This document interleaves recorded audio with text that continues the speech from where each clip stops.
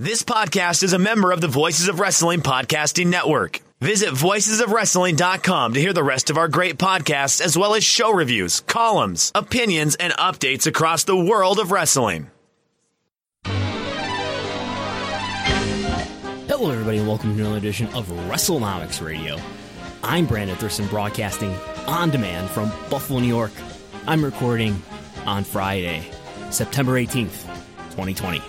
Today on the program, it was just the other day I was thinking, I don't know what I'm going to talk about, but there always is something to talk about, as it turns out. But today, we're going to talk about Bushiroad, the parent company of New Japan Pro Wrestling, putting out its annual financial report on the eve of the beginning of the G1 Climax.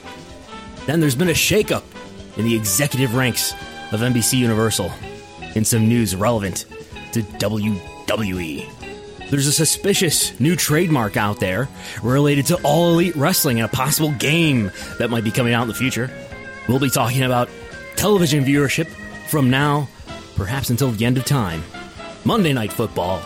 Alan Gould of Loop Capital came out with an estimate for WWE stock. I spent the afternoon reflecting on how, I grew up reading a lot of translated Japanese wrestling news, collecting a lot of Japanese wrestling tapes, VHS, that in my teen years.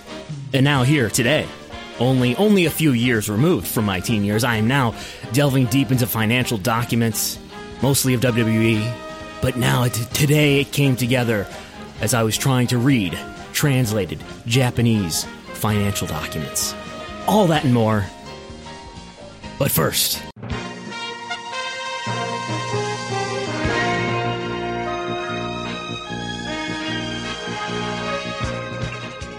this week, according to a report from Deadline, Chris McCumber, the president of Entertainment Networks USA Network and Sci-Fi, the man who has had the pleasure of dealing with WWE and Vince McMahon for 19 years. He announced in a memo to employees that he would be leaving the company. Deadline's report says that McCumber spearheaded negotiations of some of the biggest NBCU cable programming deals, including licensing WWE Raw, WWE SmackDown, and other non-wrestling programs like Harry Potter, Wizarding World, and Modern Family. Deadline says at USA he was the point person who oversaw the network's long and successful partnership with WWE. According to the Synopsis newsletter, McCumber's memo to employees read, "After nearly 20 years at this tremendous company, this has not been an easy decision.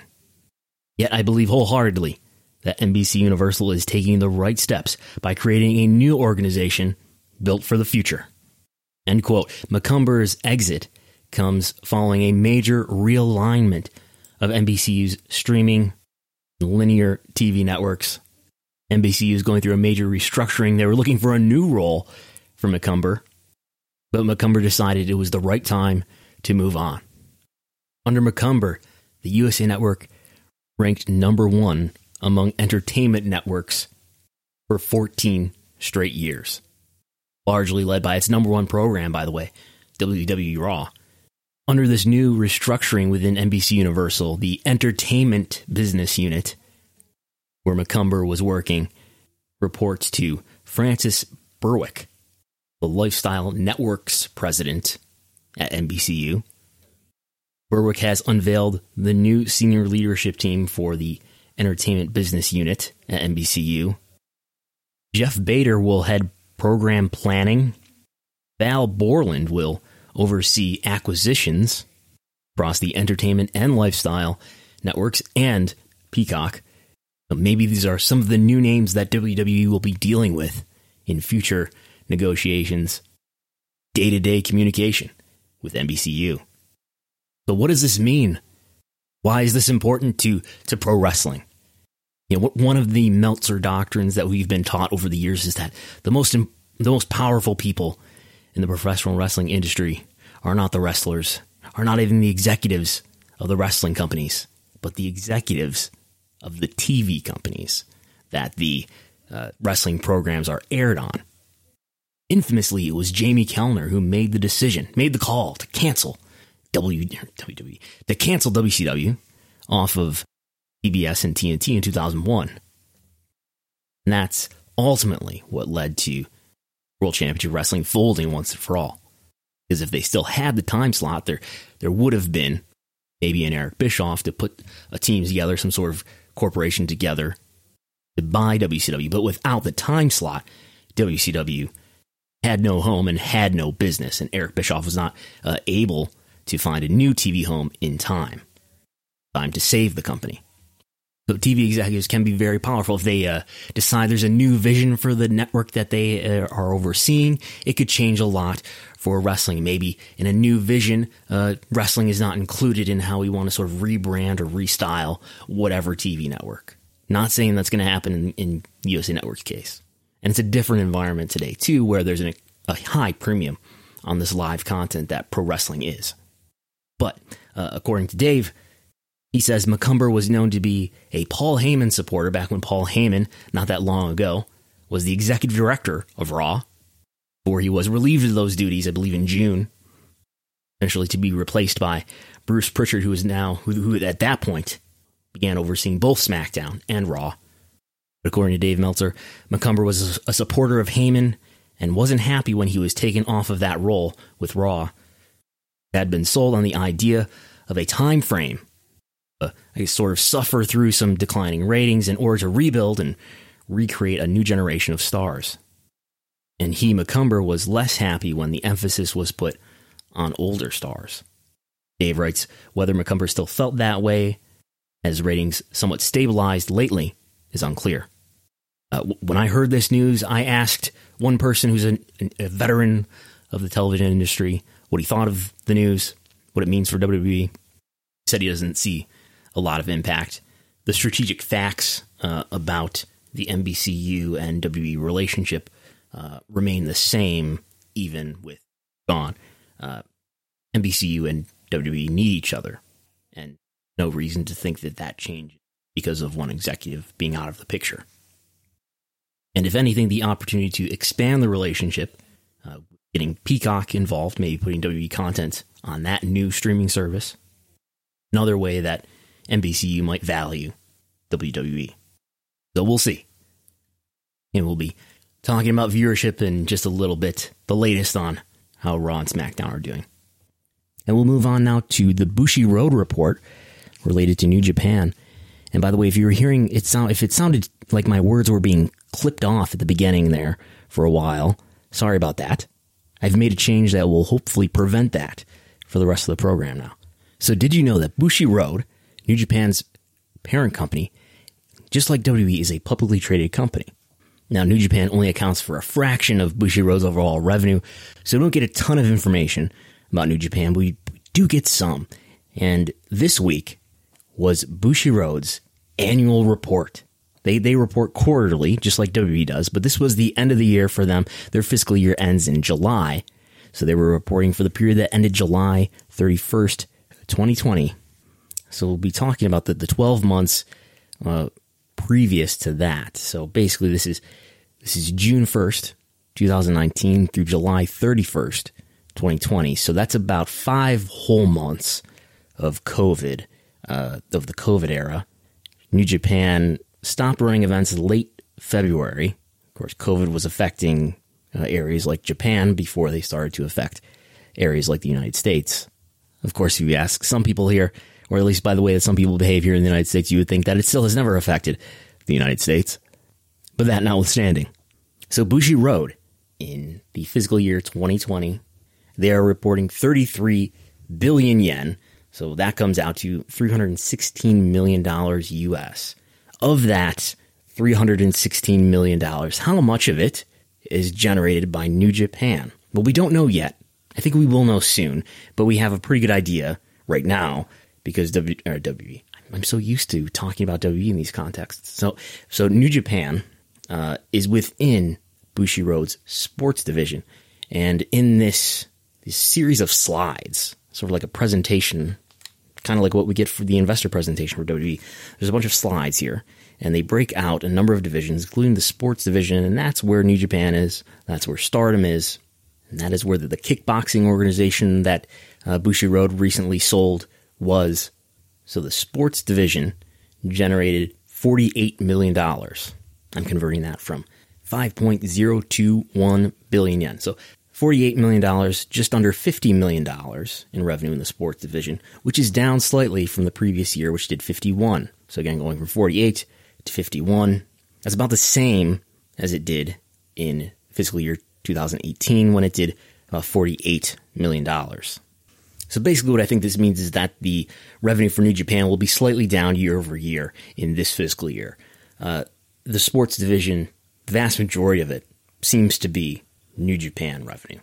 I suppose it could be even lower than the sports division year over year change indicates, because now we've got maybe more things like Stardom. I don't know if Stardom is a bigger piece of revenue than whatever was previously in that sports division. Unfortunately, as you can tell, since Bushiroad holds so many other entities within it that are not wrestling organizations, there's less I know about Bushiroad. But fiscal year 2019, we do know because New Japan reported separately, and it is on their official website right now, in fact. If you look at the company profile section of the New Japan official website, you will see that it lists $5.4 billion, 5.4 billion yen in revenue for fiscal year 2019. That's last fiscal year, which is an all-time high for the company, going all the way back to, we believe, 1972. And according to pwanalysis.com, we've got some records going all the way back to 1980. But what else about New Japan did we learn from this report from Bushiroad? And did we learn anything about Stardom? Not really. Stardom is mentioned as a company that they own and as a company that is included in the sports division and in the live IP business. But New Japan does highlight that this company, New Japan, did 70,071 attendees as part of Wrestle Kingdom in the 2-day event at the Tokyo Dome. And it mentions that they stopped doing events in February because of the pandemic. But they point out that New Japan World, despite the pandemic, what does it say here? In this translated version of Japanese I have here, translated into English, of course. On the other hand, the video distribution service, New Japan Pro Wrestling World, has 100,000 paying members, which is about what we've believed that New Japan World has had for a couple of years now. Let me look. Because if I pull up the Wrestlenomics full year 2019 report, there is a page here that addresses subscription video on demand. And there's a graph for New Japan World subscribers. So basically, this is what I believe, according to things that New Japan itself has said, and things that I've been able to, well, have led me to believe what I believe. Basically, the trend is 2017. Of course, just like WrestleMania, the peak is at the peak event, Wrestle Kingdom.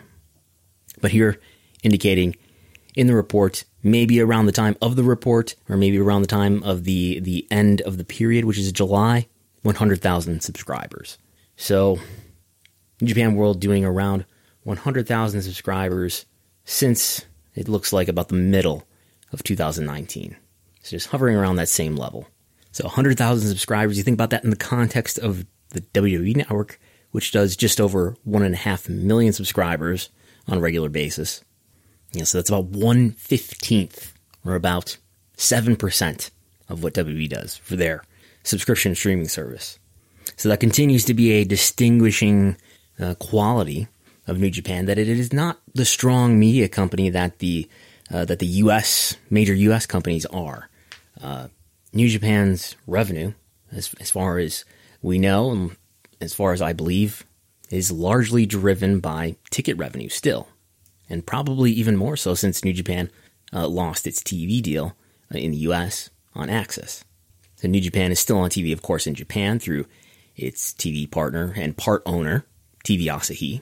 I would guess that they get some money from that. They share the money, in fact, for New Japan World with TV Asahi. They share the ownership of the streaming service. But in Bushiroad's IPO in 2018, they disclosed that they gave some approximate language about this, but they said that live events accounted for about 50% of New Japan's revenue, and about 20% of the revenue coming from media, or what they called content, and about 30% coming from merchandise sales. And that was referring to fiscal year 2018. So no telling how things have changed since then. There seems to be no more Hot Topic money anymore since then. There's no more access money. If there was much access money, hard to tell. But while we're talking about New Japan's business on an annual basis, now that their fiscal year has ended, let's take a look at their annual attendance. So New Japan reports what I believe are total attendances for each event on their official website. So when I say total attendance, I mean I believe they are reporting a number that includes comps, includes free tickets. Why do I think that? Because Bushiroad put out a graph last year showing the trend of New Japan attendance, and the numbers were slightly lower than the numbers that you get when you total the numbers that are reported on New Japan's website. And the discrepancies between the annual totals from the website compared to the Bushiroad report were between about 3 and 5%. Well, maybe 5.6% is the highest there. So between 3 and 6%. So that seems like a reasonable percentage of comps. So maybe this is total attendance. That's how I come to believe that. So total attendance in this fiscal year for New Japan is 317,000. So that is, of course, down from last year that had 444,500 in total attendance. Of course, there's a great effect there related to COVID, cutting events off in late February. And we've had some events here in the post-pandemic world with a limited capacity. They just did an event with over 4,000 fans in attendance at Jingu Stadium in an outdoor event. But maybe to make a fair comparison, what if we look at everything, let's do January and prior, or maybe we probably even want to do a differential that includes and excludes Wrestle Kingdom, which is going to be greatly skewed by having 2 Tokyo Dome events instead of just 1 in the years prior. So let's take a look. Let's call this our COVID pro forma for New Japan. And what we find is that attendance was up substantially from the period, again, comparing August. Did I say June earlier? God, August. I described earlier the fiscal year being June through July, which would be a 13-month period. August through July. Anyway, so from the period of August through January, so that's it, August, September, October, November, December, January, 6-month period, a 6-month period of non-COVID. Does that make sense? August, September, October, November, December, January, February, March, April, May, June, and the entire month of July. Yeah, so half of this year for New Japan involves the pandemic. So in the non-COVID half of the year for New Japan, they have a total attendance of 270,000, which is up substantially from 218,000 the prior year. What is that in a percent? That is up 24% from the prior year. That's total attendance. Now, they did run a lot more events than usual in this period. They ran 88 events in the year before. And in fact, in all 4 prior years that we've got here, they ran 73 events or 76 events. So a lot more events, but the average attendance was slightly, very slightly up. 3,069 was the average attendance, up from 2,980. But what is that in a percent? That is a 3% increase in average attendance as well. By the way, this increase, even if maybe it's just because you got Wrestle Kingdom twice, you had two Tokyo Domes. But actually, if you exclude the Wrestle Kingdom events across all years, total attendance in this comparison for this fiscal year that has just ended, still up 11%. So a lot of that 24% increase is due to the double Wrestle Kingdom Tokyo Dome situation. But still, if you exclude that, you're still up 11%. Now, this is where the average attendance doesn't look so great, though. You got more events, more attendance, but your average, when you exclude the Wrestle Kingdom skew, the average attendance is down by 7%. So, average attendance, excluding Wrestle Kingdom, 2,300, as opposed to 2,500 the year prior, which is the peak.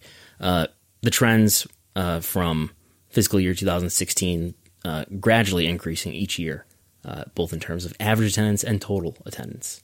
So, but even total attendance, excluding the Wrestle Kingdoms, was up quite a bit, 11%, excuse me. So, in other words, it looks like New Japan was on track to have a pretty good year, pandemic notwithstanding.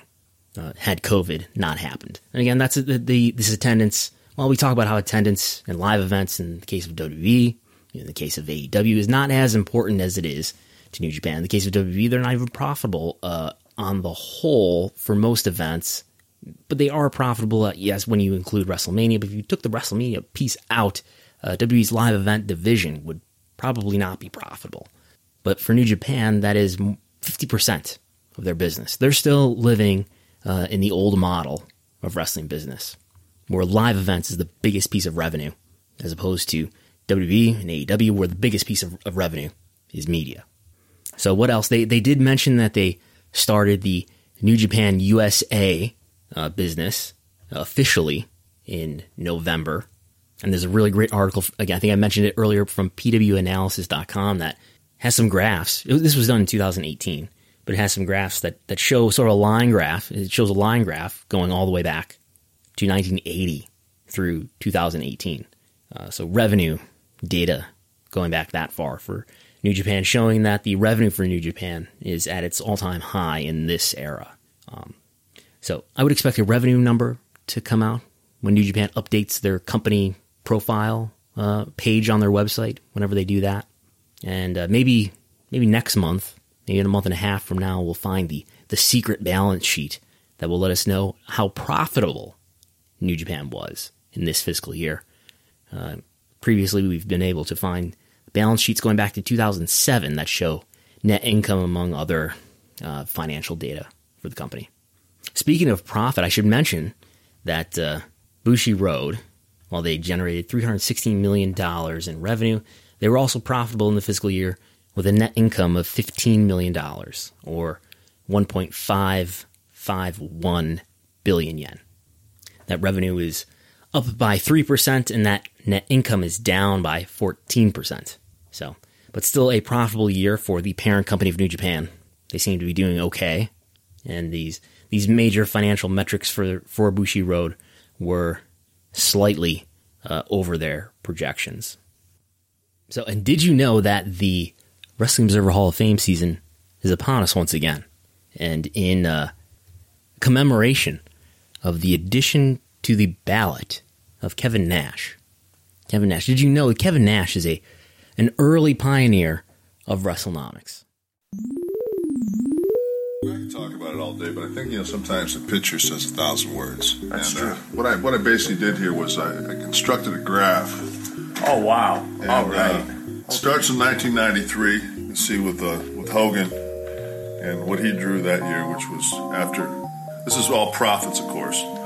Profits to the WWF at that time was $20 million. Bret Hart took over, $17 million. Nash, as the Diesel character, well over $100 million. That's without my merchandise. Yeah, huge spike in profits. Huge spike. Right there. Huge spike.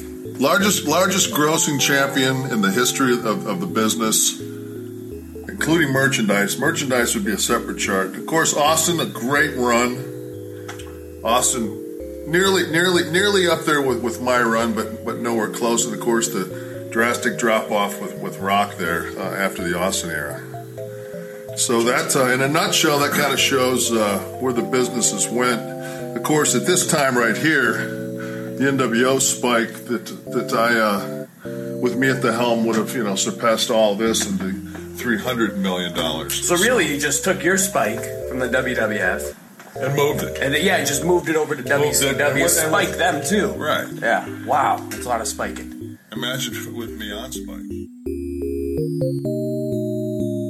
Thanks to Garrett Kidney for sharing that pioneering moment in the history of professional wrestling research earlier this week.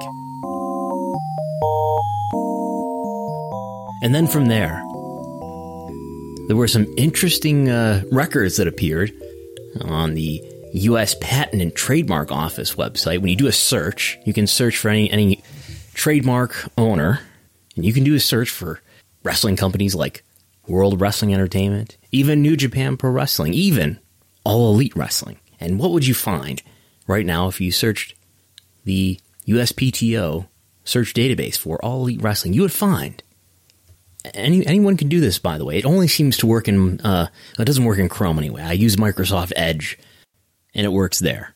But if you go in there and you go into their search system, you search by owner, and you search for All Elite Wrestling, you see records of all their trademarks, and they're sorted by recency. So you see the newest ones up there first. And what you see is a new trademark for something called All Elite Wrestling Elite General Manager. And it's just a trademark filing record, so it doesn't tell you what their plans are for what exactly they want to use this trademark for. But they do tell you what goods and services might be applied to this trademark. That sounded like a contradiction, didn't it? Well, basically, we don't have details about what this thing is, but it tells you the kind of product that this is going to be. So under the goods and services statement, it says downloadable game software, downloadable computer game software for use on mobile and cellular phones. Does anybody use the word cellular phone anymore? Anyway, downloadable electronic game software for use on handheld computers and mobile gaming devices. Downloadable video game programs and recorded video game software. So what it sure sounds like is some kind of mobile game called All Elite Wrestling, Elite General Manager. There's even another trademark application in there about Elite GM. So there's All Elite Wrestling : Elite General Manager, and another one that is just Elite GM. Sounds like it's just a shorter version of the other one. So this trademark was applied for on September 14th. That was Monday. And when I shared this trademark filing record on Twitter, this led to all sorts of speculation that maybe, considering the GM, the general manager aspect of the name, people are speculating that maybe this sounds like some sort of, wrestling simulator game or some sort of, booking simulator game like Extreme Warfare Revenge, old EWR. I think the kids today play something called TEW. I'm old enough to remember something called TNM7, brought to you by programmer Oliver Kopp. Yes, I paid I think it was $35 license fee for my authorized version of TNM7. But man, that's, come to think of it, it's how I guess came to know a lot of wrestlers' names, because it had this enormous database of wrestlers. But anyway, it's if you don't know what things like EWR or TEW or TNM, it's basically you become a wrestling booker or promoter. You have a promotion, and you put together, you sign wrestlers and you put together all sorts of cards over time, and you build a promotion. And in the more recent games, you're competing with other promotions, and there's all sorts of fun stuff. So who knows, maybe this is some sort of mobile version of a game like that. Could be. We don't know. So the reactions, at least to my tweet, was people being pretty excited about it. Some discussion about whether or not Tony Khan was sort of grew up being somebody who played EWR a lot. So who knows? As far as business, it's very important that AEW gets into the licensing business when it comes to games. There is talk that AEW will be doing a console game. There's been quite a bit of talk about that. There's been no news, though, about an actual partner to do the game with. Of course, WWE's partner is 2K Sports and Take-Two Entertainment. WWE does a number of mobile games, so it's definitely an area where there's an opportunity to grow revenue. AEW already doing some product licensing in terms of doing action figures through the BetMGM has an unreal deal for sports fans in Virginia. Turn $5 into $150 instantly when you place your first wager at BetMGM. Simply download the BetMGM app and sign up using code Champion150. Then, place a $5 wager on any sport. You'll receive $150 in bonus bets, regardless of your wager's outcome. And if you think the fun stops there, the king of sportsbooks has plenty of surprises in store. Check out daily promotions, same-game parlays, live bets, and so much more. Download the app in Virginia today and get $150 in bonus bets instantly from your first wager. Only at BetMGM. BetMGM and GameSense remind you to play responsibly. See BetMGM.com for terms. 21 plus only. Virginia only. New customer offer. Subject to eligibility requirements. Rewards are non-withdrawable bonus bets that expire in 7 days. Please gamble responsibly. Gambling problem? Call 1-800-GAMBLER. Promotional offer not available in Washington, D.C. A Wicked Cool Toys brand with their partner Jazzwares. You can get the AEW action figures at Walmart. You can even insure them. You can get a protection plan if you buy the probably any of them. But I'm looking at the Chris Jericho figure on the Walmart website. You can get a 2-year or a 3-year protection plan for $2 or $3. And then from there, it's time to talk about wrestling TV viewership. So WWE Raw went head-to-head with Monday Night Football once again as the NFL regular season has begun on time here in the era of COVID. Before we get to that, though, we have WWE SmackDown on Friday doing its highest viewership since April. 2.2 million viewers. A pretty good number these days. SmackDown doing pretty well lately since the Thunderdome, since the return of the big dog, Roman Reigns. SmackDown has turned around a trend that had viewership going down below 2 million for a while there in July. And to W's credit, I think the Thunderdome has helped. I think with SmackDown in particular, the return of Roman Reigns and the interest in this, Roman Reigns appearing finally as a heel in a role that probably a lot of fans were curious about for a number of years here. Of course, it's all happening bizarrely with no live audience. There's screens with fans in them, but they're not really reacting. But anyway, maybe alert. Send the alert out to Roman Reigns Stan Twitter. Maybe Roman Reigns, in this case, is a draw. So the WWE Raw began going head-to-head with the NFL's Monday Night Football again, as it has every year since 1993. So that began again this Monday. Previous patterns suggest that Raw viewership may fall by as much as 20 to 25% throughout the season. I talked about this last week. Against the first night of Monday Night Football, Raw, compared to the previous 4 weeks, sometimes tends to drop by double digits of percent when the season opens. Not this time, though. This time doing okay compared to last year when, against the trailing 4 episodes, the median of those trailing 4 episodes last year, Raw fell by 16%. The year before that, though, only 5%. But this year, Raw fell, compared to the median of its previous 4 weeks, fell by 7%. So not too bad. Although that third hour did go down to just over 1.5 million viewers.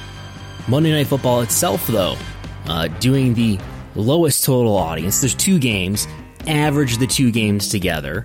Doing its lowest total audience in the average of those 2 games on the Showbuzz daily record that goes back, well, in this case, to 2015.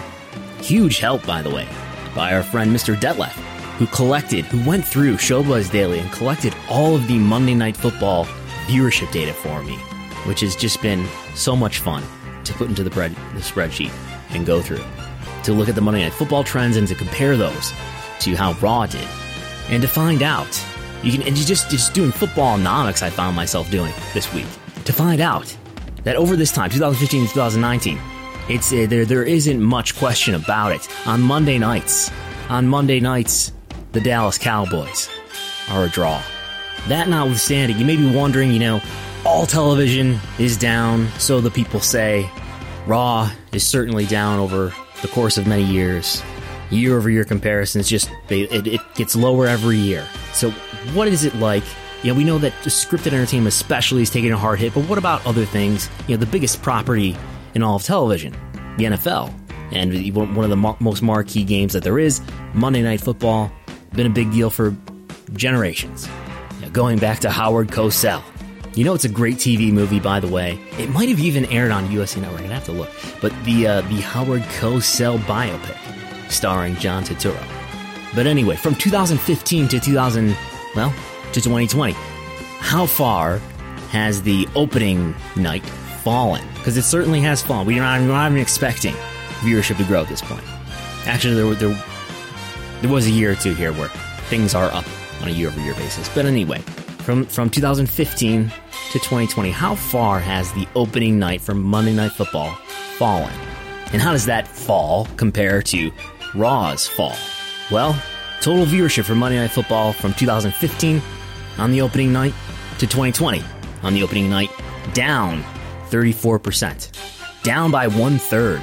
Way back in 2015, doing 14 million viewers. This past Monday, doing 9.2 million viewers.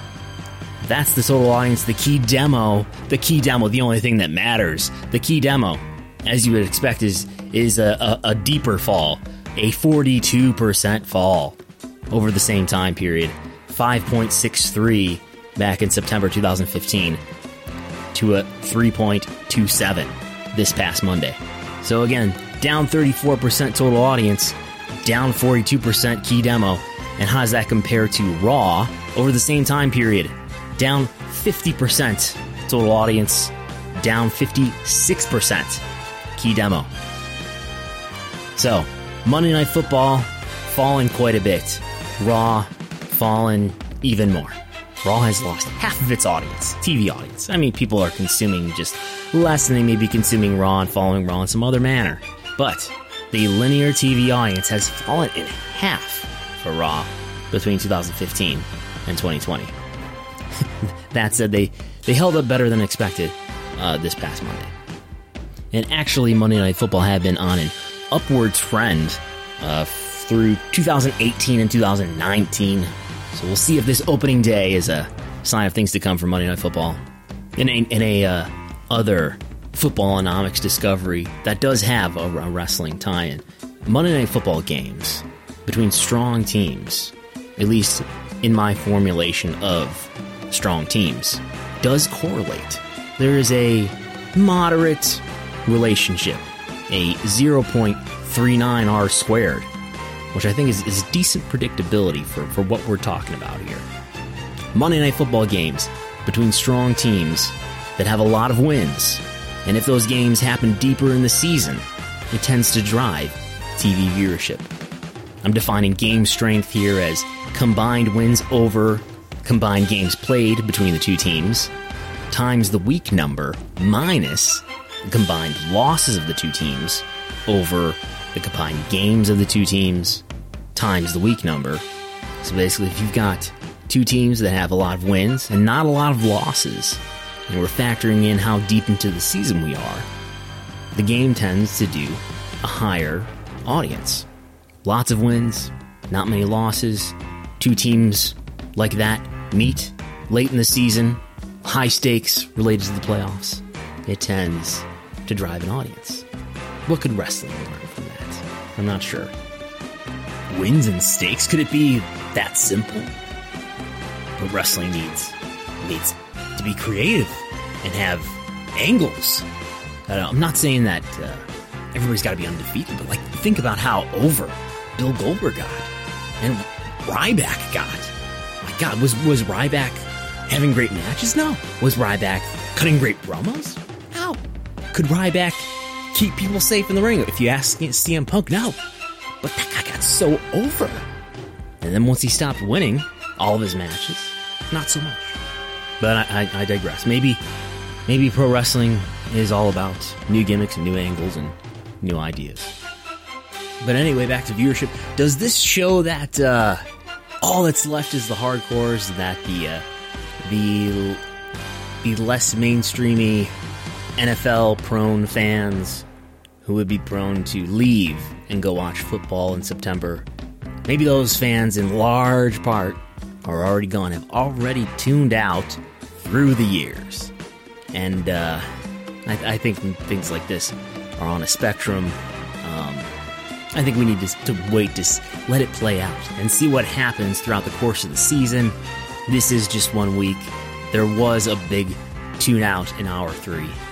I tend to reject this idea that all that's left is the hardcores. I tend to reject this idea that there is even much of a distinction between this hardcore audience and this supposedly casual audience. in that they have these wildly different tastes. And I also think in many ways what we might conceive of as the hardcore wrestling fan is just as likely to be disenchanted with Raw as the mainstream fan may be likely to be apathetic. And always remember that a decrease in viewership doesn't mean that somebody's not watching the program outright anymore. A decrease in viewership may just as well mean, and I suspect in large part means, that a viewer is just watching a smaller portion of the program. Remembering that the viewership numbers that we see are not, it's not like a YouTube view where you click on it and if you watch 3 seconds of the video, you're counted as a view. No, it's an average, it's a minute by minute average of how many people watch the program throughout the duration. Wow. So that Monday Night Football music really gets me going. I should just have that playing on a loop in my headphones at all times. Then from there, Wednesday Night Wrestling, the Wednesday night competition, returned this Wednesday for the first time since August, 12th. AEW and WWE NXT went head-to-head on Wednesday night in their normal time slot after weeks of preemptions due to hockey games and basketball games. AEW won again the total audience and the key demo, 886,000 viewers to NXT's 689 viewers. AEW nearly doubling NXT in the key demo. 0.34 for AEW, 0.18 for NXT. NXT continuing to clearly draw an older audience. AEW winning in every key demo except for P50 Plus again this week. Man, I need the NFL Monday Night Football theme playing, not just in my earphones when I record the show, but just in my head throughout my life. I think that would help me get through life better. Yeah. So anyway, AEW ranking number 3 in the demo, its highest ranking since January in that area.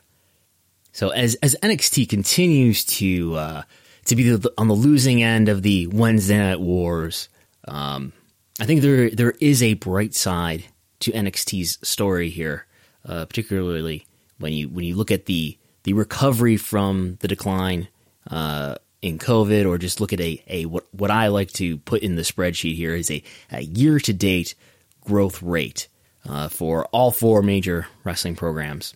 And if you do that, and you do a rolling 4-week median, what you find is that NXT has bounced back the best through July anyway. Things get weird and different in August because there's all these preemptions, and NXT and AEW are running unopposed on many weeks. The data shows this recovery story for NXT, which nobody really talks about, right? Because NXT is losing this head-to-head, this very important head-to-head battle with AEW. It's there to stunt AEW's growth, basically, to keep AEW's numbers a little bit lower by putting another wrestling program head-to-head with it. And they're definitively losing that competition, at least with people under the age of 50. But Raw and SmackDown, since January 1st, are down some. Let's just talk about P2 Plus, talking about total viewership, total audience. Raw and SmackDown, Raw on a rolling median, 4-week median average, down about 30% from January 1st. SmackDown doing better and recovering, and Roman Reigns is there and he's heel. And the Thunderdome is there. Well, the Thunderdome is on Raw as well, but SmackDown doing around negative 15% of what it had been doing on January 1st. And you've got AEW and NXT, both at around the negative 10 range, doing better, holding up better through this than Raw and SmackDown. NXT even, as I said, in June and July, getting to right about 0. But of course, at the beginning of the year, NXT still was not winning the war against AEW. It is the least viewed of the 4 major programs. But it is also losing its audience the least. AEW, on the other hand, climbing back up in terms of a year-to-date growth rate, and as of late has surpassed NXT in that regard. Anyway, I don't know if any of that makes sense. You can see the graph on my Twitter, @Brandon Thurston. But that's some data. But what does this mean? It goes back to what I think of as the Brandon Ross point that was brought up to Vince McMahon on the latest earnings call at the end of July, why have NXT and AEW bounced back from COVID better than Raw and SmackDown? And I think it comes down to that NXT and AEW are promising brands, and Raw and SmackDown are these aging brands that have, like Gravity, being put on a higher profile network, notwithstanding. Raw and SmackDown, which is what has happened to SmackDown, but Raw and SmackDown are these aging brands that, just like Gravity, have fallen year after year in an environment where all TV is falling, but NXT and AEW are holding up better. And Monday Night Football, as we see another example of some sort of live sports-like programming that is falling, but holding up better than Raw, at least. And clearly the difference, to me, is that you've got Vince McMahon at the helm of Raw and SmackDown, and now NXT and AEW with comparable distribution. NXT on the USA Network, no longer on the WWE Network. AEW Dynamite on TNT in a similar number of homes as the USA Network. And as I've said elsewhere, you can liken it to a sinking ship where you've got a leak and water is coming in, and you bail out the water, but the water is coming in so fast on Raw and SmackDown, it's coming in faster than Vince McMahon can bail it out. And NXT and AEW may be leaking water as well, but they've been able to manage it better. So basically, I stand by what I had said about 12 months ago, that the current hierarchy of the wrestling world, where Raw and SmackDown are these two towering brands that lead the wrestling world, I don't think that hierarchy is sustainable in a world where two other brands that Vince McMahon does not control the creative of and have similar strength of distribution. I don't think that hierarchy, that order, is sustainable when NXT and AEW have demonstrably, and you can say what you want about the quality of NXT since it's moved to the USA Network, but they have demonstrably shown that they have a better ability to tell compelling stories, as they say, and to create stars, develop stars, and to put on decent TV shows. And this matters in a big way. We're sort of tying the whole program together. We talked at the top about how NBCU executive Chris McComber is out, and there'll be new executives that WWE will have to deal with as it relates to Raw and NXT for that matter. But the big question, if you take one thing away from this podcast today, the big question going forward as we head towards the middle of 2023, I have been saying on a couple of occasions, 2022, I was wrong though. The TV negotiations would happen 18 months out of the expiration for, say, WWE's deals. Those expire fall 2024. 18 months out from that, when negotiations would happen in all likelihood, would be the middle of 2023. And at that time, the middle of 2023, when perhaps AEW gets its deal option picked up by Warner Media, extending it to expire to the end of 2024, meaning that AEW would line up its negotiations, roughly, with WWE's. Perhaps there would be comparisons made between the value of AEW's TV brands and WWE's. So the big question is, how close at that time will AEW Dynamite's viewership be to either of WWE's programs? Just under 3 years from now. And keep in mind, maybe, I think the prevailing theory is that NXT is a 2-year deal. 2 years from October 2019. That would make that deal expire, if that's the case, 2 years, October 2021. Maybe NXT even ends up not being head-to-head with AEW Dynamite anymore. Who knows? But maybe it stays. In any case, I'm willing to predict that by the beginning of 2023, the lead that Raw, at least, currently has over AEW Dynamite in the P18 to 49 demographic, that lead will be gone. How much is that lead right now? Let's go with July. August and September were weird. September's not done yet. September, there's Labor Day. There's preemptions in September. There's preemptions in August. So let's look at July as sort of a clean month. July, average key demo rating for Raw, 0.48. 0.48. To AEW's 0.30. So far through September, let's just look at September and keep in mind that this includes 3 weeks for AEW, 2 of which were unopposed by competition from NXT. Average key demo through September so far for AEW is 0.36 to Raw at this point, which has been compromised by Labor Day and by the first week so far of Monday Night Football. Again, AEW 0.36 in September, Monday Night Raw 0.49. So a sizable lead. A lead for Raw just in this compromised month of September of 36%. Bring it out to July, it's a lead of 62%. Go further to June, it's a lead of 101% for Raw in the key demo. So am I out of my mind? How possibly would AEW Dynamite equal Raw in the key demo? Where would they would have to grow their audience. They would have to gain fans. I don't think so. Not necessarily. I think AEW just has to hold up better than Raw has to hold up. Keep in mind, Raw is a program that it just in month-over-month comparisons in some of these months is dropping by double digits of percent, while AEW in those same months has gained in double digits of percent. And there may be quick fixes, like Raw Underground and the Thunderdome, but more often than not, Raw's viewership has declined, and the only long-term fix is a long-term fix that Vince McMahon cannot apply.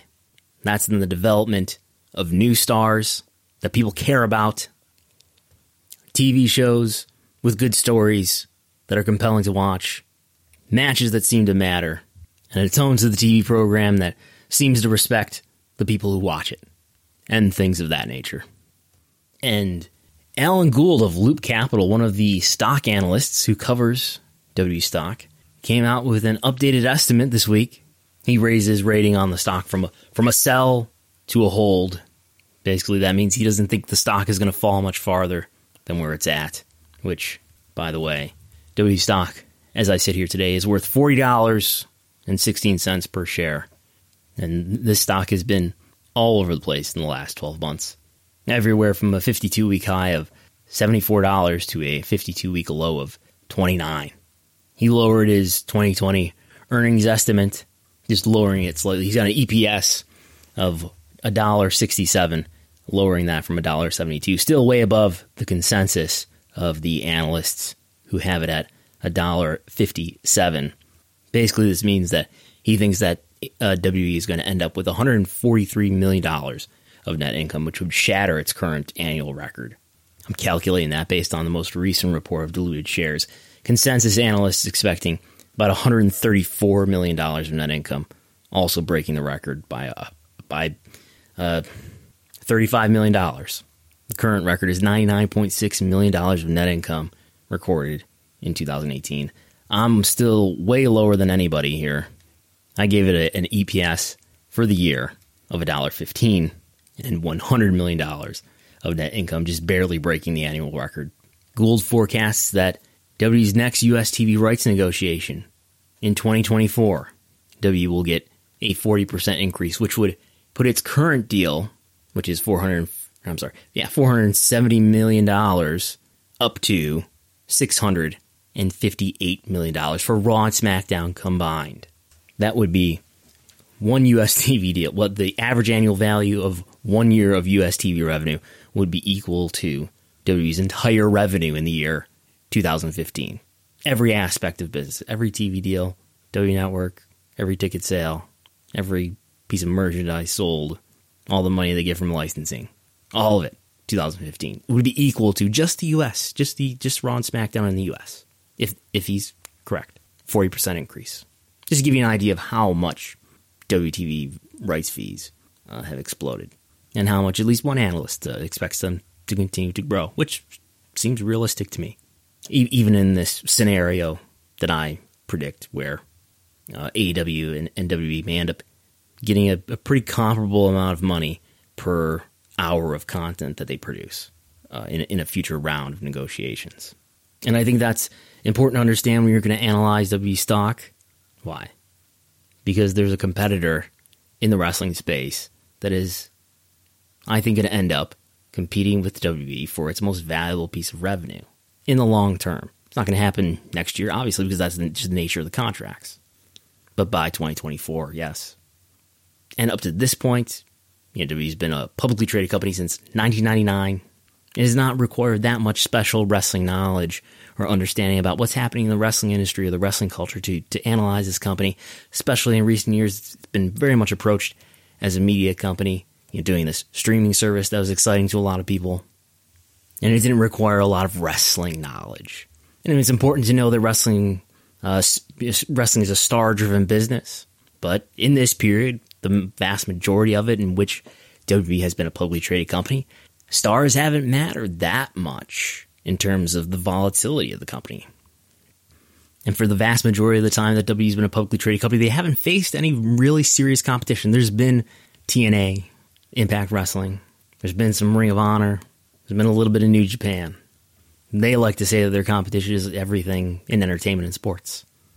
They've enjoyed this great period of peace, this great period of Pax McMahona, where they've had no real serious competition. And that period came to an end last year. And I'm not sure all of the stock analysts, maybe some of them do, but I'm not sure all the stock analysts, nor WWE CEO, have a great understanding of what's cool and what's not in the wrestling industry. Anyway, this all sounds like a great pitch about why Linsdell Train and BlackRock Capital should hire me as a consultant to advise them about WWE stock. Or they could just listen to this podcast. Thousands and thousands of dollars in value here on Wrestlenomics Radio. You get it for free. And by the way, if you wish to support, you can go to patreon.com/Wrestlenomics and sign up and contribute $5 a month. And everything remains free. And I'll appreciate your support. And your funds will be used to invest in research fees, better hardware, and better software. So that's about all I have for this week. You can go to Wrestlenomics.com and see the wrestling business stock ticker that rolls across the top of Wrestlenomics.com. You can also read there Donald and Vince, Vince and Donald, the story of two billionaires. There are many remarkable similarities and why one may be slightly less callous than the other. And I will say this too. A few months ago, I did a tweet thread about a basically false, at least misleading statement that Stephanie McMahon said about the profitability of the WWE Network. And someone said to me that, it was basically a fact check Twitter thread. And someone said to me that, covering the McMahons should have prepared us for covering Donald. And I think the similarity is largely that the McMahons and Donald come from worlds where they're used to being able to say things, essentially make a sales pitch, and not have to really worry about anyone digging into whether or not what they're saying is true. And I think Donald is still operating like he's doing business, selling something. He's not used to being a politician whose words will be held to any careful scrutiny. Truth isn't his or the McMahon's highest concern, let's say. And keeping even their lies consistent with one another isn't their concern either. Their concern is impressing the other person in this conversation, giving them the sales pitch and getting them to buy, getting through the conversation, letting them know that, everything is great. Happy talk. So, until next time, you can go to Wrestlenomics.com. You can follow Wrestlenomics at Wrestlenomics. You can follow me at Brandon Thurston. I'm Brandon Thurston. I'll talk to you next time.